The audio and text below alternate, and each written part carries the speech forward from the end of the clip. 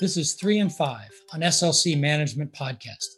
Hi, everyone. Thanks for tuning in. I'm Steve Peacher, president of SLC Management. This is 3 and 5, in which we ask 3 relevant and interesting questions to experts across our platform. And I'm really pleased to be joined today by Mark Attanasio, who, of course, is the co-founder of Crescent Capital, but also the owner of the Major League Baseball team, the Milwaukee Brewers. Mark, thanks a lot for taking the time. Great to be with you today, Steve. So first question, last year, COVID, all of a sudden we were all at work from home in mid-March, right before the season was about to start. And I'm sure you and everybody else, every other owner and team had to scramble. When you look back at all the measures that you had to put in place to deal with COVID, which were the most successful?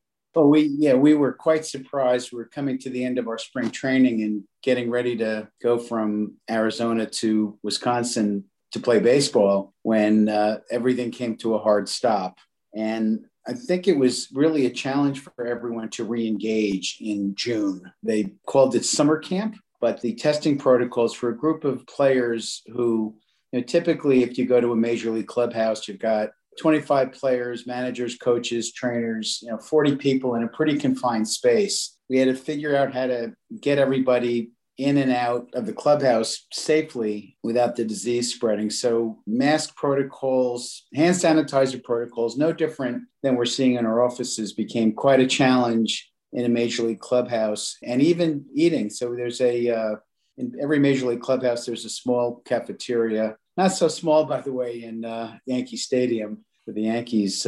For most teams, it's pretty compact. And the players could no longer eat there because it wasn't safe. So we'd move them up to the concourse where the fans normally would be walking through, at least in our ballpark. It was called Miller Park, now called American Family Field. Guys would be eating in a concourse where fans used to be. So there were a lot of measures we had to take.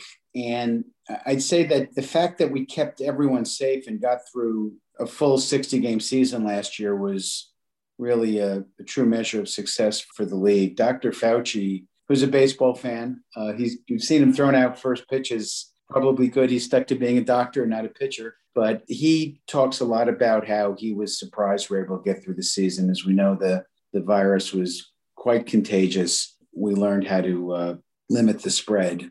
And that probably the most successful thing we took away from last year, which really, by the way, helped us this year. We all kind of knew what we were getting into, and we were able to get off to a good start this year in baseball. Very, very few infections, some of which obviously was that the virus was getting under control, but mostly because we had safety protocols put in place to limit the spread of the virus if someone did get sick. I observed, my unscientific observation last year was some of the star players had subpar years, probably not surprising, but what do you think the biggest impact on the players was? And in particular, none of the stadiums had fans. And to what extent the fact that the players were in stadiums with no fans around impacted their performance? Yeah, that was, I think, a significant impact on players, certainly our players. The Brewers were pretty close, actually, geographically as the crow flies to Toronto. But since they're in different leagues, fans or folks at Sun may not know that we're almost routinely top 10 in attendance, and our ballpark is a roof. It's very loud. So playing without fans was very odd. Opening weekend last year against the Cubs, there were no sound piped in either.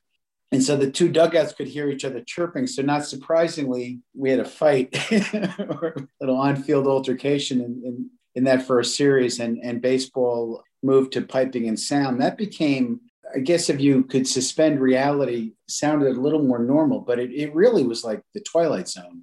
I went to several games last year. I was pretty much the only person in the ballpark, had very serious testing requirements because early on we didn't know, we thought we knew how it spread, but as we found it, originally we thought it was by touch and tactile, and turns out it was by air. So I'd have to stay inside unless I was outside with a mask. To this day, by the way, I do saliva testing, PCR testing 3 days a week so that, I can be around the players. But in any event, it was very, very strange. And then made more strange, I don't know if you remember, Steve, but they put, and I assume they did where you are in Boston, I don't know, in Toronto. I think Toronto, they didn't play there because of some of the rules in Canada. They played in Buffalo, but and they put cardboard cutouts of fans. So you had fake sound, cardboard cutouts of fans. It was very strange. So everybody's very, very happy to be back to fans this year. I hear that from all our guys on the team, that having fans back in the ballparks is great. I was just at a couple weeks ago at a game at Camden Yards, and it felt pretty normal, except that there was still, the stadium wasn't at 100% capacity. When you think about changes, so any changes that were instituted as part of the pandemic that you think will be long lasting for the league? Well, we put a couple changes in last year to shorten the games. We needed to shorten some of the games, frankly, because we were concerned about the players being around each other for too long a period of time. We thought the longer they were around each other, the greater the risk. So we went to an extra inning rule, which we tried out in the minor leagues for several years before, where you start a runner on second base for fans who watch games. We've even had, by the way, we've had players and pitchers who've forgotten that a guy starts on second base in the 10th inning. So it creates a lot of action and some strategy. Baseball purists seem to not like that rule, but it pretty much keeps games to, seems 12 innings or less instead of some of these 18-inning marathons. So that rule may stay. We also, for when we have to have makeup games and double headers, we've gone to 7-inning double headers.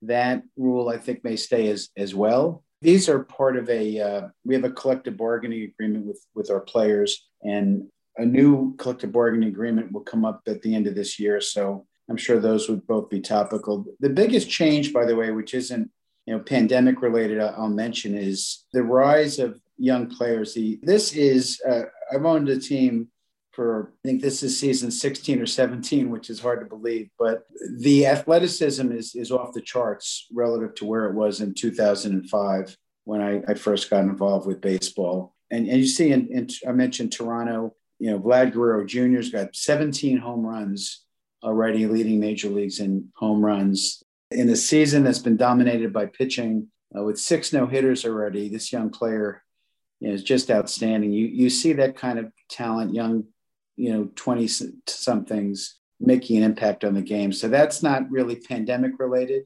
but that's the biggest change that I've seen, which is very positive for the sport. These young players are bringing a lot of excitement to our game. Well, there's a lot of traditionalists in baseball who may not like the changes, but I like some of these new changes. Certainly shortening the games, I think it's great for the fans. So, Mark, one final personal question. So, now you own a baseball team, but growing up, who was your favorite player? Well, I grew up in an Italian neighborhood in the Bronx in Pelham Bay. So I grew up near Yankee Stadium, was a Yankees fan. And so Mickey Mantle was my favorite player. He was getting near the end of his career then, but definitely my favorite player. And I was mentioned to you before we got on the phone here, I finally got a Mickey Mantle rookie card. My mom saved all my old baseball cards. I've got them, but they're sort of in shoe boxes. And this is in like a very fancy plastic case. And it looks like it just was opened out of a pack. And I've got it in a safe. It makes me nervous. But I like that I have it. Well, I guess baseball cards never lose their allure, no matter whether you're a kid or whether you're older. Well, thanks very much for joining. Good luck to the Milwaukee Brewers this year, even though I'm a Cardinals fan. And thanks, everyone, for listening in. And I look forward to the next episode of 3 and 5. Thank you, Steve.